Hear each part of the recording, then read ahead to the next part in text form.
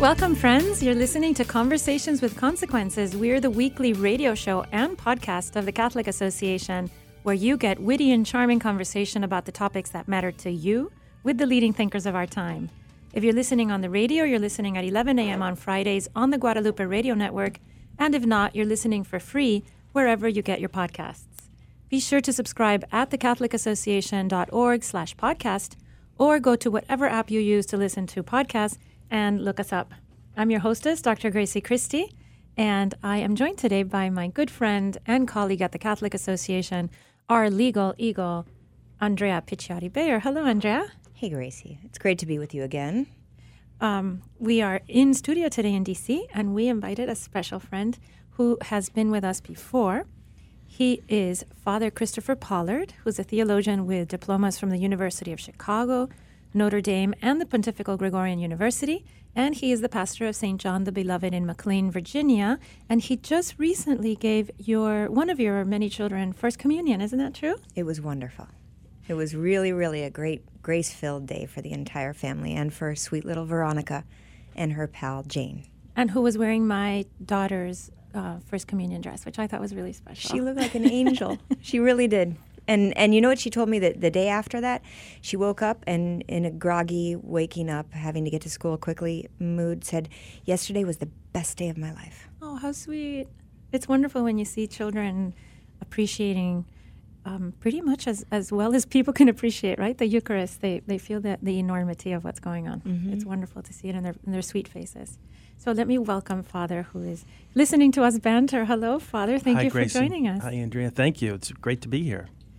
Last time we interviewed Father, I was in Miami, so I didn't get to meet him. He's wearing a very fetching red vest. Which it's almost Christmas. It's almost Christmas. He's also bearded, so I was teasing him recently that he looks a little like St. Nicholas. Oh, good. Well, that's and that's a great segue because we invited Father to come and talk to us about the Advent season and the Christmas season, and talking about all wonderful Christmas and Advent traditions across the world, some of which we've experienced in person, some which we haven't, and how they tie into the story of Christmas, the reason for Christmas, the coming of our Niño Dios, our child God, as we say in Spanish. And if you hear all of us chomping, it's because I brought some of the treats that are from my family's tradition in prepping for Christmas.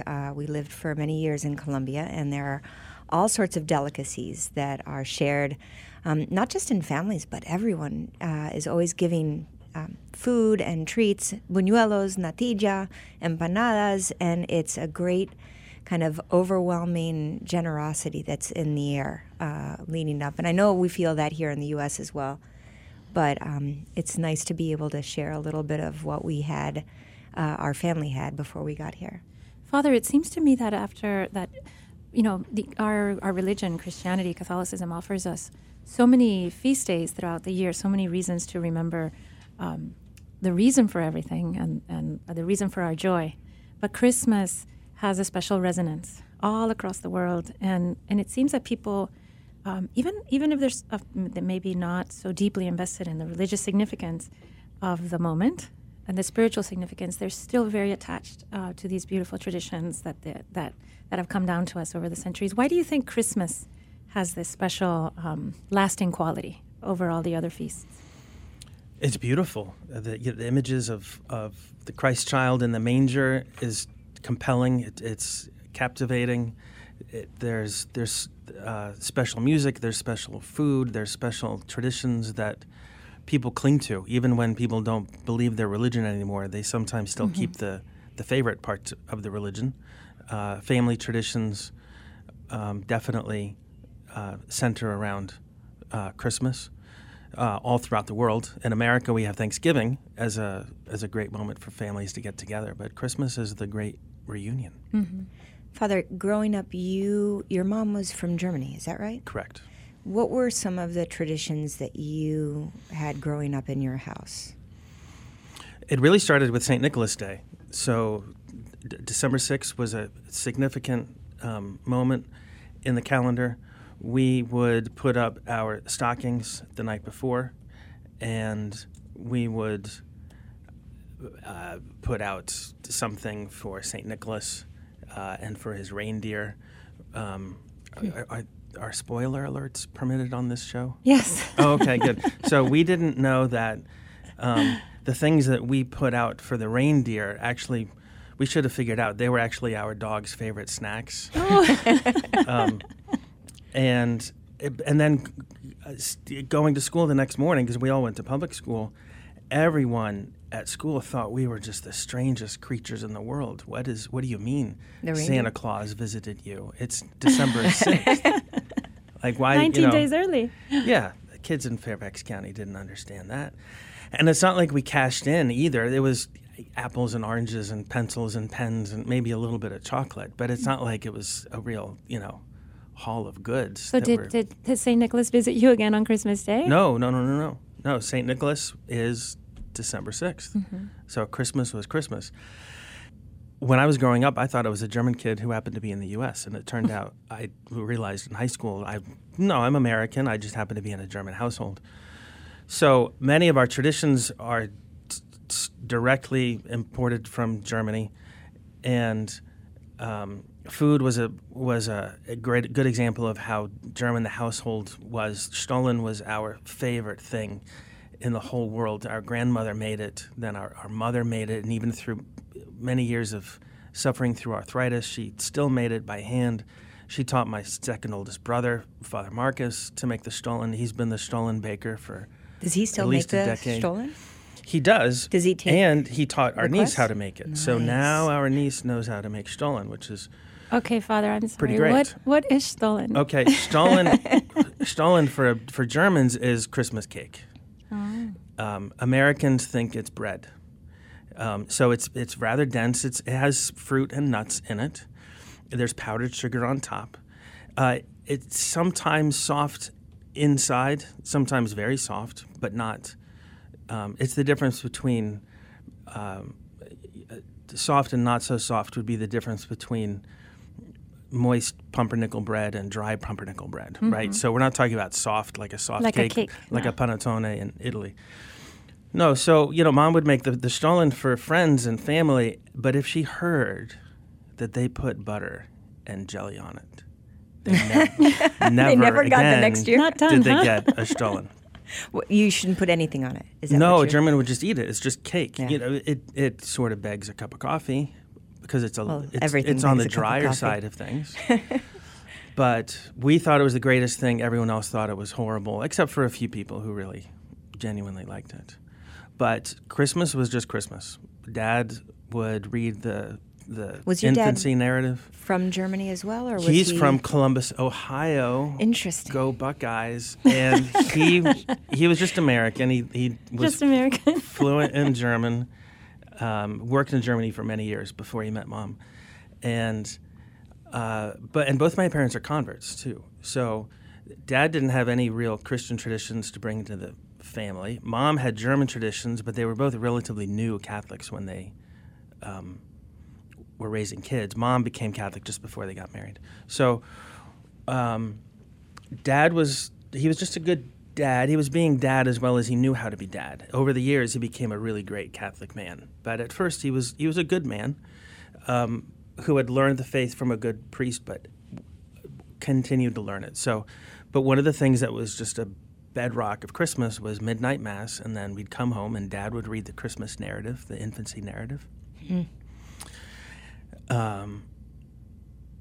In between the two, there was gift wrapping and coffee making and Stollen cutting. So we'd go to church, come back, do the last minute preparations, go downstairs. Dad would read the infancy narrative, and then we'd open presents and stay up until 3 or 4 in the morning. And then a lot of us would still try to go to morning mass because it was a challenge. I think we knew Mom was going to go to mass, and so to go along with Mom, that was a big deal. But the food, St. Nicholas Day, a Christmas tree. I mean, you're welcome, world, for giving you Christmas Yes, trees, that's right? Germany's very generous with its traditions. But some of them translate, some of them don't, like any country. So when I was growing up, I grew up between 3 cultures. In my home culture is Cuban, And for Cubans, the gift-giving day is the Three Kings, is the Epiphany. Mm-hmm. So we didn't receive gifts on Christmas. We received gifts when the Three Kings brought the baby Jesus gifts, then we would receive gifts. And it wasn't a cornucopia of presents. It was one or two little toys the day of the Epiphany. I also grew up partly in the United States, and we had Santa Claus, who is irresistible to all children, of course. And the wonder of waking up in the morning and finding toys underneath a tree was fabulous. I didn't really understand the whole thing with the reindeer and the ho ho ho, but I was glad for the presents. And I also grew up in Mexico, and in Mexico, the gifts are brought by the baby Jesus or El Niño Jesús on Christmas morning as well. So for us, it was wonderful receiving gifts from every direction. Can you talk about Las Posadas? Oh, sure. I want to talk about Las Posadas. So in Mexico. In Mexico, we have a wonderful tradition. We just actually did posadas at my parochial school. There's a lot of Mexicans in our school, and we did the posadas on the day of Our Lady of Guadalupe. We brought her mariachis, and we sang to her. Everyone sang to Our Lady. Las Mañanitas we sang, which is a traditional birthday song or Saints' Day song, feast day song. And then we did the posadas. The posadas is a commemoration of that moment in the life of the Holy Family where they're looking for lodging. Posada means lodging, when they're looking for lodging and the baby's about to be born. So two sets of people enact it. One group of people is the lodge owner or the innkeeper, and the other group of people stand in for Mary and Joseph, and they sing to each other. So the people who stand for Mary and Joseph, they sing, innkeeper, please give, it's Joseph St. Joseph at this point. He says, have my wife, she's about to have a baby. She's the queen of the universe. You need to let her in. The baby can't be born in this dark and cold night. And the innkeeper, he protests. He says, I don't know who you are. You can't come in here. You could be anyone. You could be a bad person.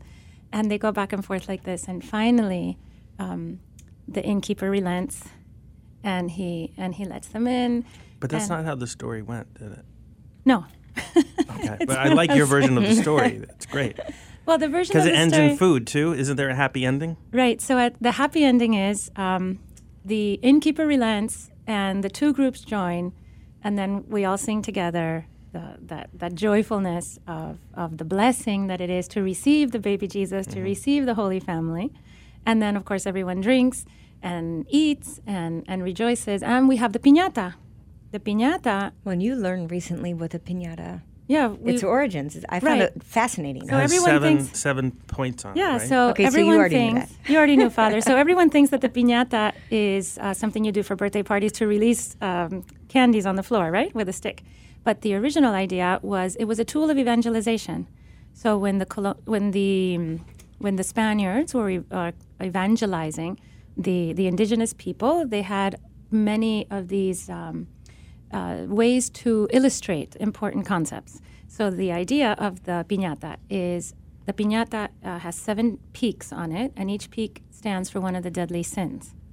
And then the stick is the stick of grace that allows the person to defeat the 7 deadly sins that we're all beset with, all our besetting sins. And then when this grace is able to destroy these sins, then the piñata opens and the joys of heaven pour out, which in this case, now it's candy, but it used to be simple things like oranges and cacahuates, we say. Peanuts. Peanuts, we say in English. But anyway, it was a tool of evangelization, and it's a sign of how God's grace defeats this wrongness we carry inside due to original sin. Beautiful. When you, Father, you minister to a vibrant parish right outside of Washington, D.C., and everyone, seems like people come from a lot of different family traditions.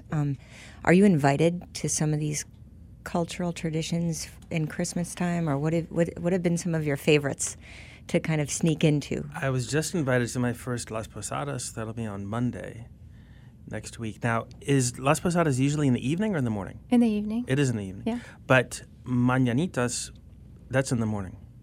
Bueno, for Guadalupe. Yes. It's a song that says, so the story of the song is, it says, we are coming this morning to bid you good morning because today is your feast day. But it's sung at all hours of the day and night. I just looked up the lyrics. Can I read them? Because Yes, they're really please. awesome. They're lovely. These are las mañanitas that King David sang to the pretty girls as we sing them to you. Wake up, my love, wake up, look at what has dawned. Already the little birds are singing, the moon already went in. How pretty is the morning in which I come to greet you. We all came with pleasure and joy to congratulate you. On the day you were born, all the flowers were born. At the baptismal font, the nightingales sang. It is starting to be dawn. The day has given us light. Get up in the morning. Look that it has already dawned. Father, imagine a culture where instead of singing happy birthday, That's how you greet someone on their birthday. Mm-hmm. That's what we sing. That's the birthday song. That's our birthday song. Instead of happy birthday to you, we say, on the day that you were born, every flower on earth was born. And on the day that you were baptized, the nightingale sang. So all of my kids who expect me to start confession with Ave Maria Purissima, they know all the words to this song? Absolutely. Mm-hmm. That's amazing. Mm-hmm. That's really beautiful. It is beautiful. Our cultures south of the border are just spectacularly rich, and we're very fortunate here in the United States. Maybe I'm partial, but we're very fortunate here in the United States as American Catholics to be, imbibing these beautiful traditions that really inform the way we can be Catholic in a very vibrant way. I'm going to give a quick shout out for the Colombian tradition, especially loving Our Lady and her Immaculate Conception. One of the really lovely kind of starting the Christmas season traditions that happens in Colombia is on the vigil of the Feast of the Immaculate Conception. It's called the Dia de Velitas, the Day of the Little Candles. And everyone gathers as night falls and lights candles to Our Lady in preparation for her feast day.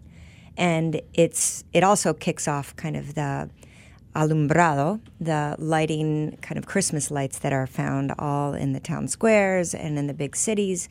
And it's a wonderful chance. The place is crazy dangerous with so much fire being lit. But it's wonderful to see tons of kids, and candles are sold everywhere. And just the flickering flames of people with incredible hope in Our Lady and in her maternal protection. And we commemorated that this year here with some Colombian friends who grew up in the U.S. And didn't quite remember.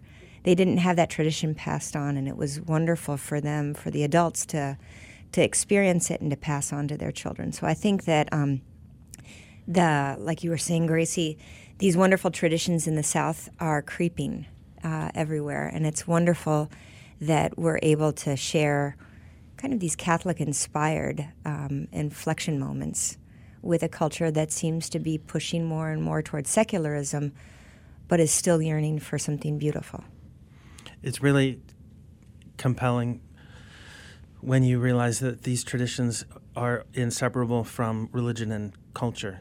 It's hard to say, is that a tradition of that faith or is it of that country? Mm-hmm. What that gets at is that religion is part of culture, it's part of identity. Mm-hmm. Someone was telling me a story about meeting someone in some situation, and they said that they were of no ethnicity.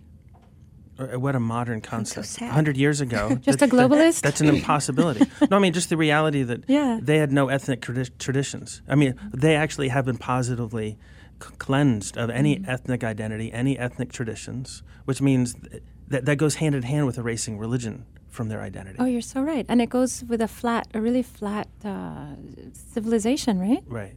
A civilization washed out of as though there's just a basic man, that can exist. No, that doesn't exist. It's a fabrication. Well, Father, we're going to take that up right after the break. We're talking to Father Christopher Pollard about Advent and Christmas traditions.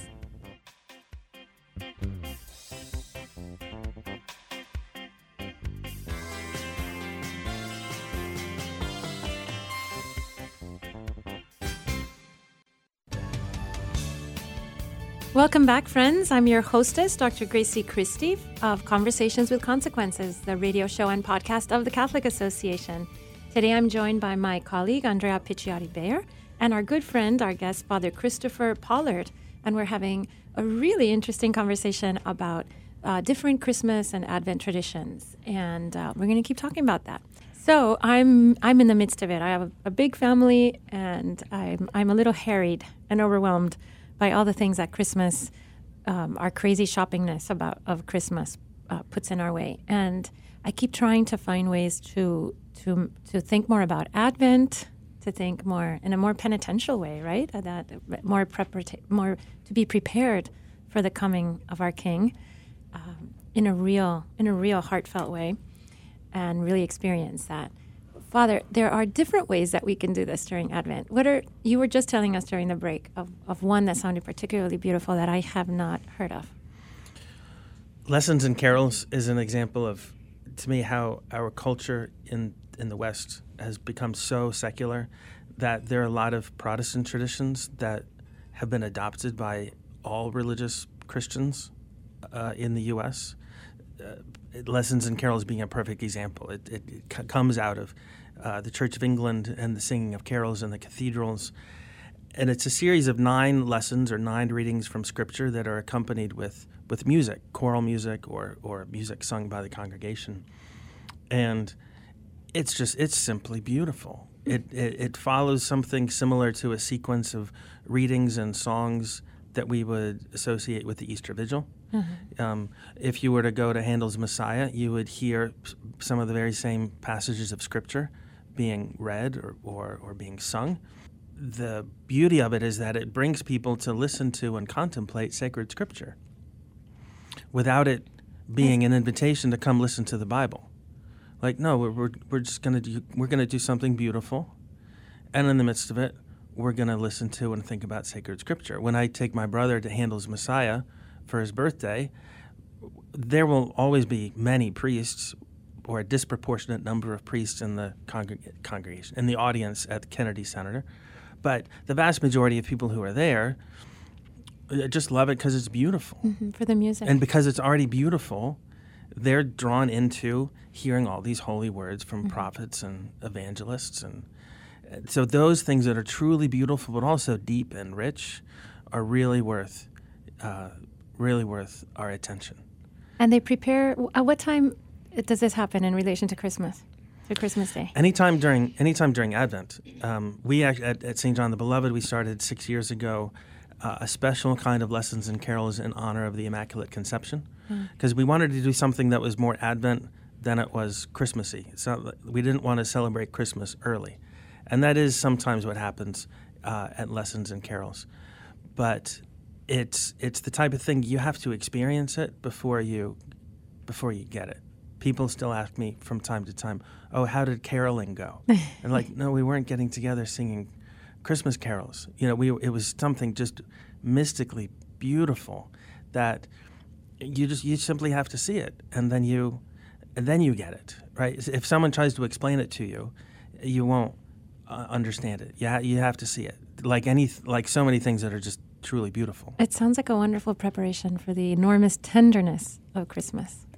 Father, I was thinking, I was fortunate that having grown up in the U.S., I had a lot of the American traditions, especially of Santa Claus and gifts from my parents and giving, the scraping together what little pennies I had to give gifts to my siblings and to my folks as well.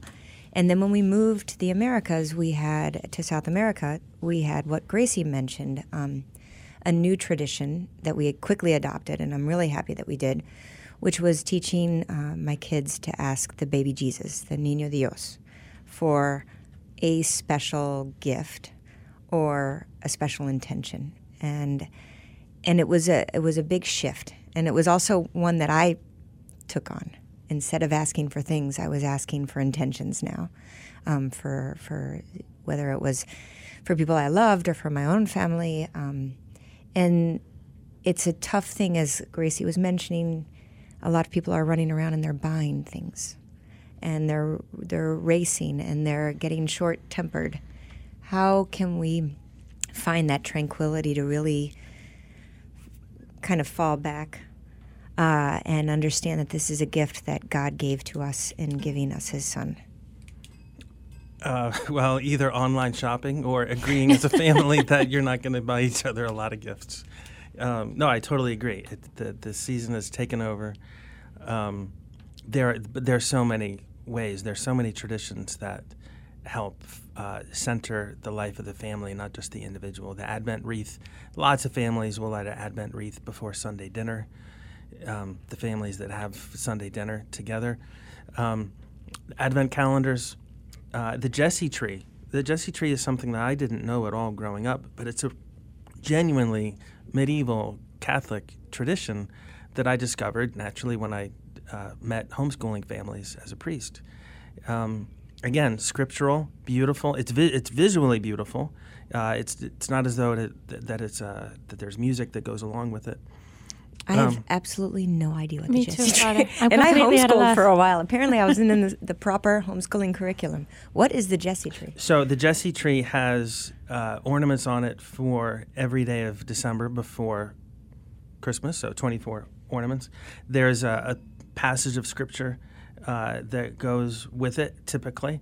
It goes back to the Middle Ages. Even the Chartres Cathedral has a window with a Jesse tree in it. And the idea is you gradually decorate it, but it's a simple, it's not a tree as it would be usually something that's hanging on the wall or something that's in the middle of the kitchen table sometimes, and each day another ornament is put on it, but it's a religious symbol, somehow pertaining to preparing for the birth of Christ. There's more out there than even we realize, right? And I think it's just a matter of deciding I'm not going to get caught up in it. How you do it, it's like losing weight. There's no trick losing weight. You just have to You have to eat less. You just have Shut your mouth. You just have to make the decision and be motivated to do it. So not getting caught up in the culture is a matter of simply deciding. I'm gonna celebrate Advent and I'm gonna celebrate Christmas.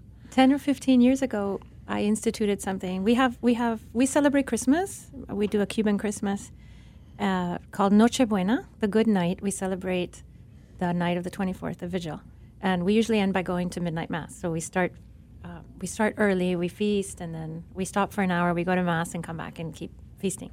But a few years ago, I started having a nativity scene, a live nativity. I put in all the little children, and I wrote out a little script for them, and it was so touching. It's such a huge success. And I find that there always are a lot of people at our Noche Buena that aren't that connected to the faith, even some that aren't Christian at all. And it's wonderful to remind everybody with the charm of children and everyone having, watching those little children stumble over words and holding up their turbans and their makeshift robes at why we are gathered that day together, feasting. We have something to feast about, the coming of the King. Absolutely. Father, as we are kind of gearing up and getting ready for Christmas, we've got the Christmas liturgy coming, and there are definitely within families, some are midnight massers, some are sticking to the 9 or the 10:30. Can you tell us a little bit about what's unique about the Christmas liturgy as a priest celebrating, and for all of us to kind of pay a little bit more attention to when we go to celebrate the Christmas feast? A nativity scene, right? There's a medieval invention of St. Francis of Assisi. It is a time to spend extra quiet moments in church, before Mass, after Mass, usually after Mass, to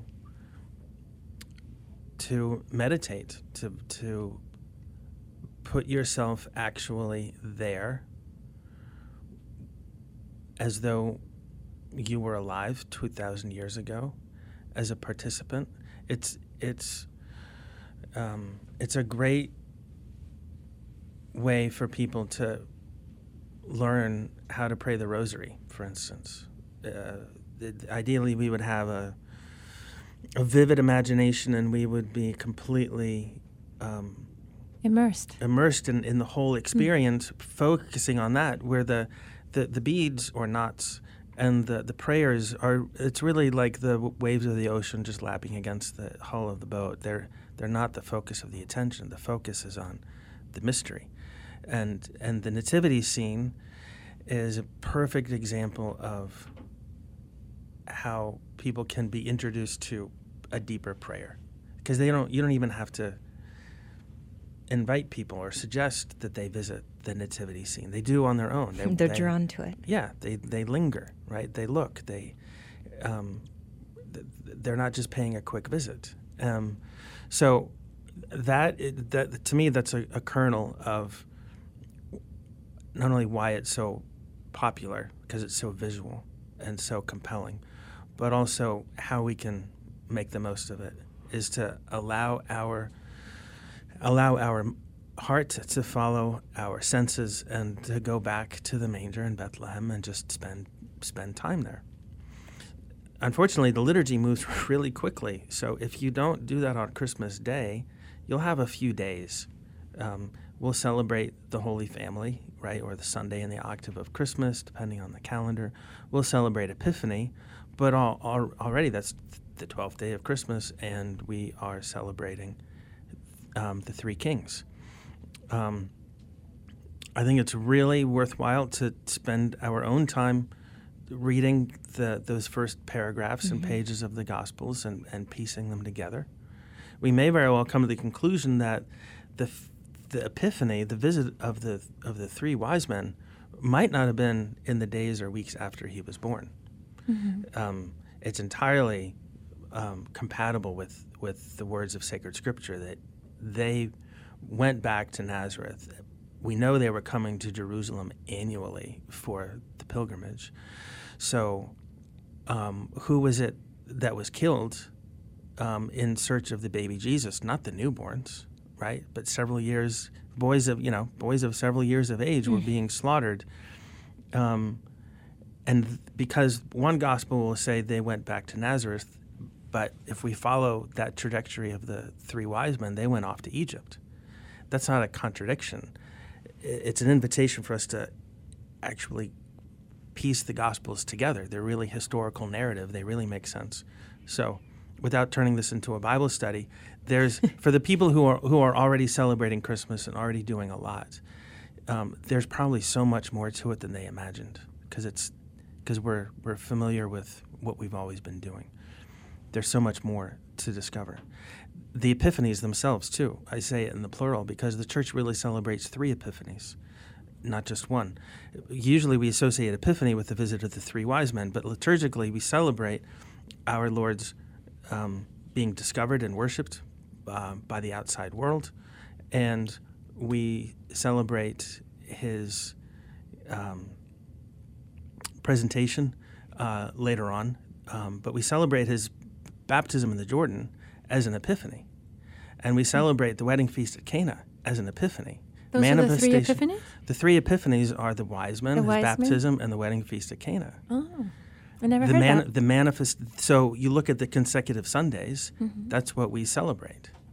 And even in the Liturgy of the Hours and in some of the more succinct prayers of the Church, all 3 are mentioned in the same sentence, in the same phrase. These are the manifestations of his, of who he is, of who has come into the world.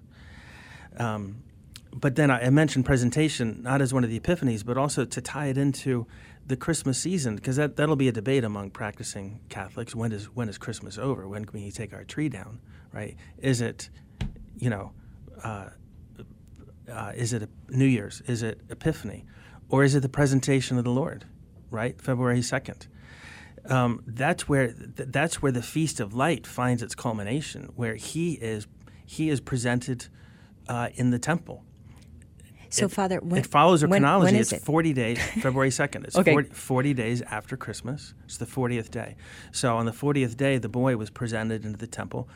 A sacrifice would be offered for his mother's purification and his purification. We know that they sacrificed turtle doves, which means they were poor. They were a poor family. Otherwise, they would have had to have sacrificed a larger animal. Right, and this is where the prophetess Anna and the prophet Simeon declare that God's promises have been fulfilled. That's where we get the prayer Nunc Dimittis for night prayer. Lord, now you can let your servant go in peace. Your word has been fulfilled. Christ is the light that has been revealed to the nations, and so it's this beautiful chronological imprint on the calendar where we have his birth on the 25th of December and the presentation 40 days later. In between, because we're celebrating these sacred mysteries all in really outside of time, we compress the different mysteries and the different epiphanies that happened over the course of many, many years into a few weeks. But his birth as an event found its ultimate, you could say, conclusion, right? The last of his birth events was his presentation in the temple, right? And so it's like our baptism, right? Right, and what do we call it?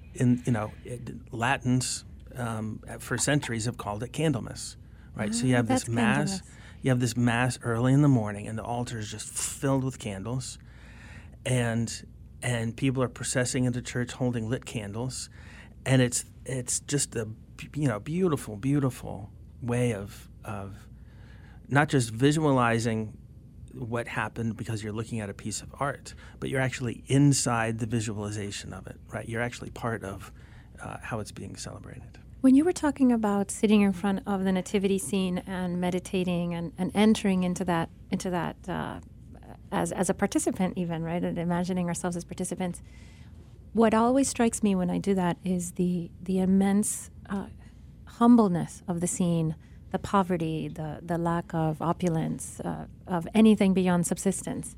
Do you find yourself preaching on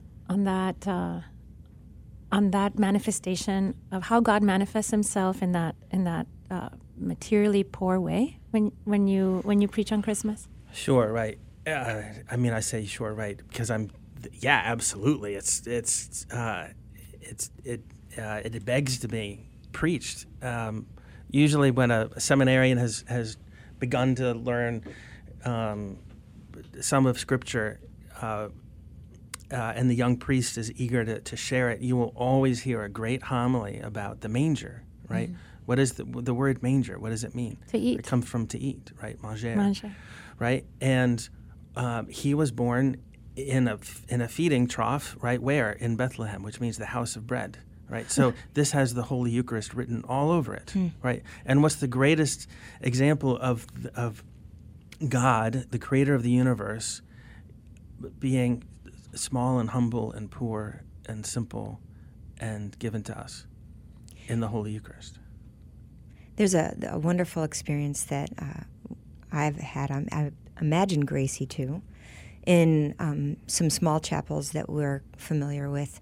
Oftentimes during the Christmas season, there's a beautiful porcelain baby Jesus, and the tradition is to kiss his feet, kiss his little forehead, kiss his hands, and to really kind of connect with that tenderness that he displays. And you're right about the gift of the Holy Eucharist and the profound, kind of loveliness of all of this. I'm hoping that you're going to have like a little beautiful baby Jesus. I promise that we won't drop him like we've done in other places. But it's a nice way to engage with the kind of human attraction that we all have to that wonderful love of God's creation and of God's generosity towards us. None of us can resist the urge to kiss a little human baby here on earth and to be able to kiss the King of Kings and remember his kindness is a great tradition. He must have been the prettiest baby ever. Total snuggle bear. Thank you so much, Father Pollard. Thank you. For talking Advent and Christmas with us. And we hope you have a very, very you too. Merry Christmas. God bless you.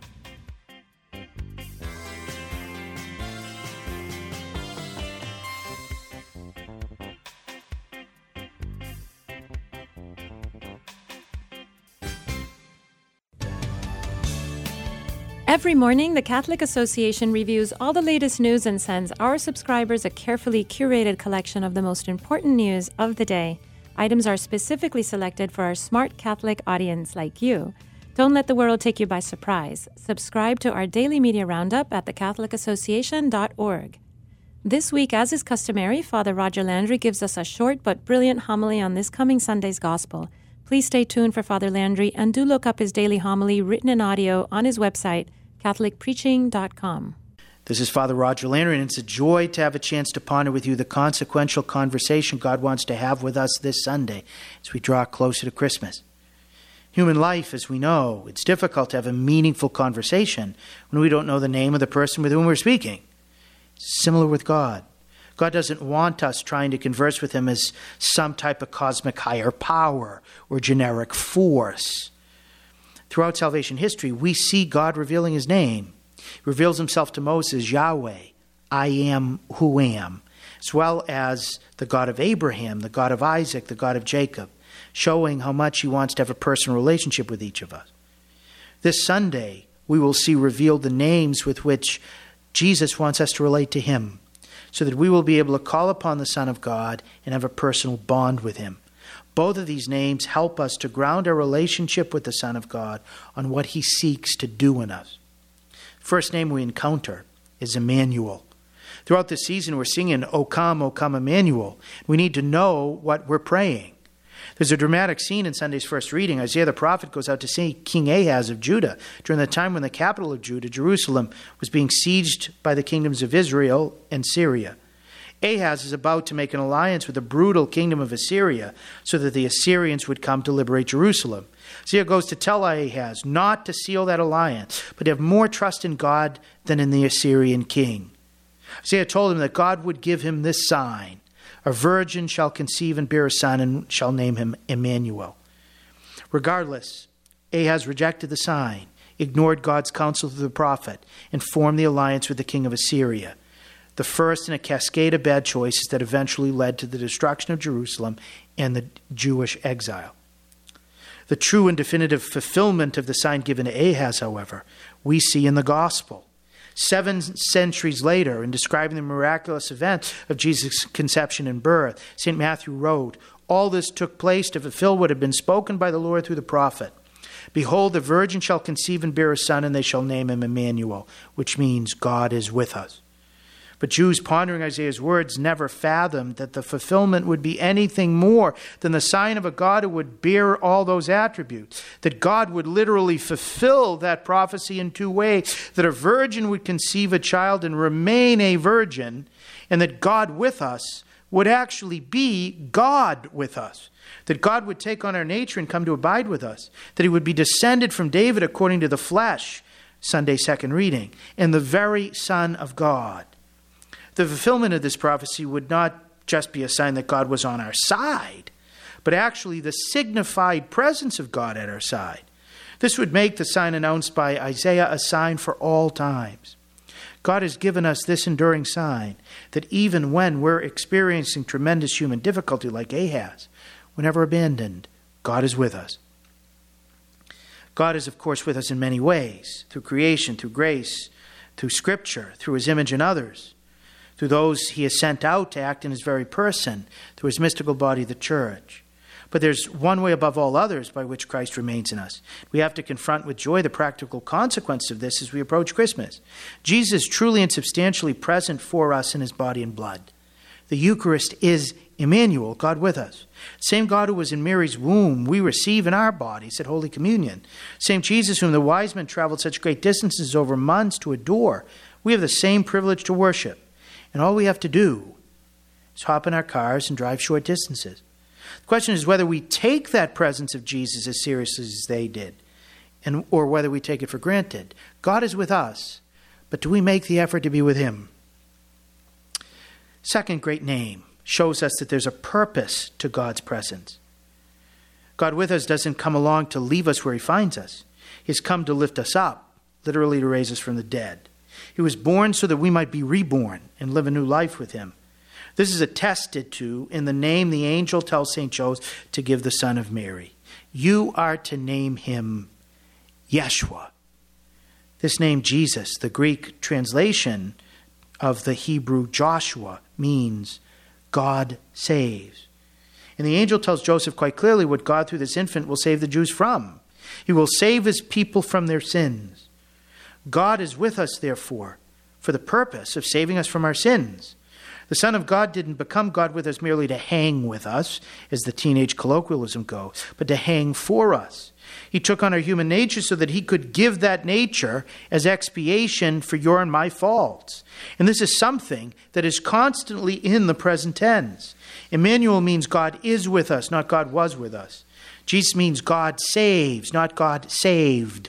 Not only does the name Jesus interpret the name Emmanuel, but the name Jesus also makes possible Emmanuel, because Jesus saved us from our sins so that we could be so much more fully with him who came to be with us, because our sins prevent that communion.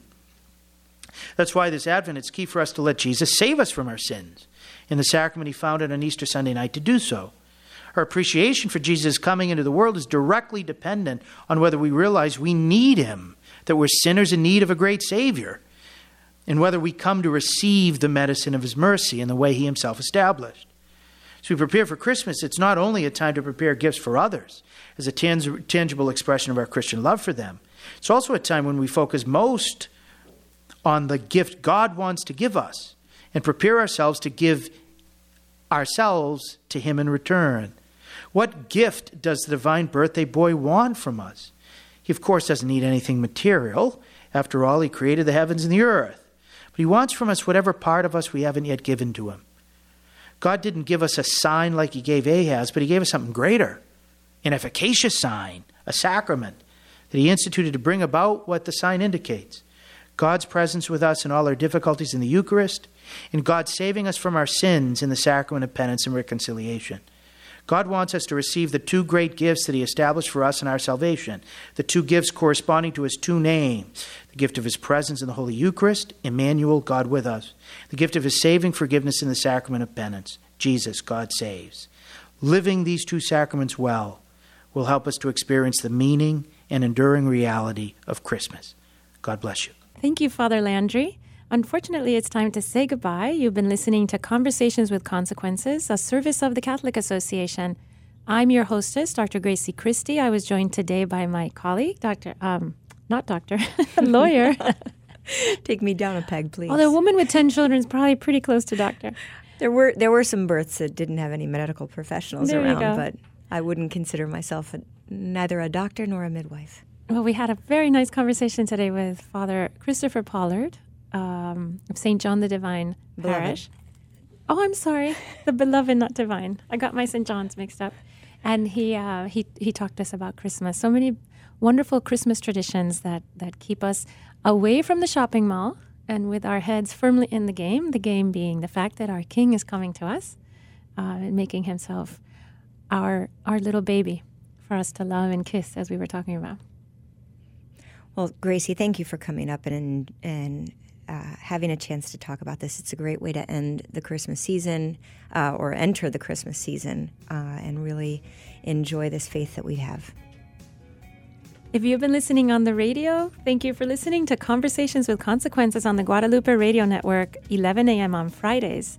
Be sure to subscribe to the podcast of our show wherever you get your podcasts. And do review and rate us. It helps other people find us. And thank you so much. We'll be talking to you next week.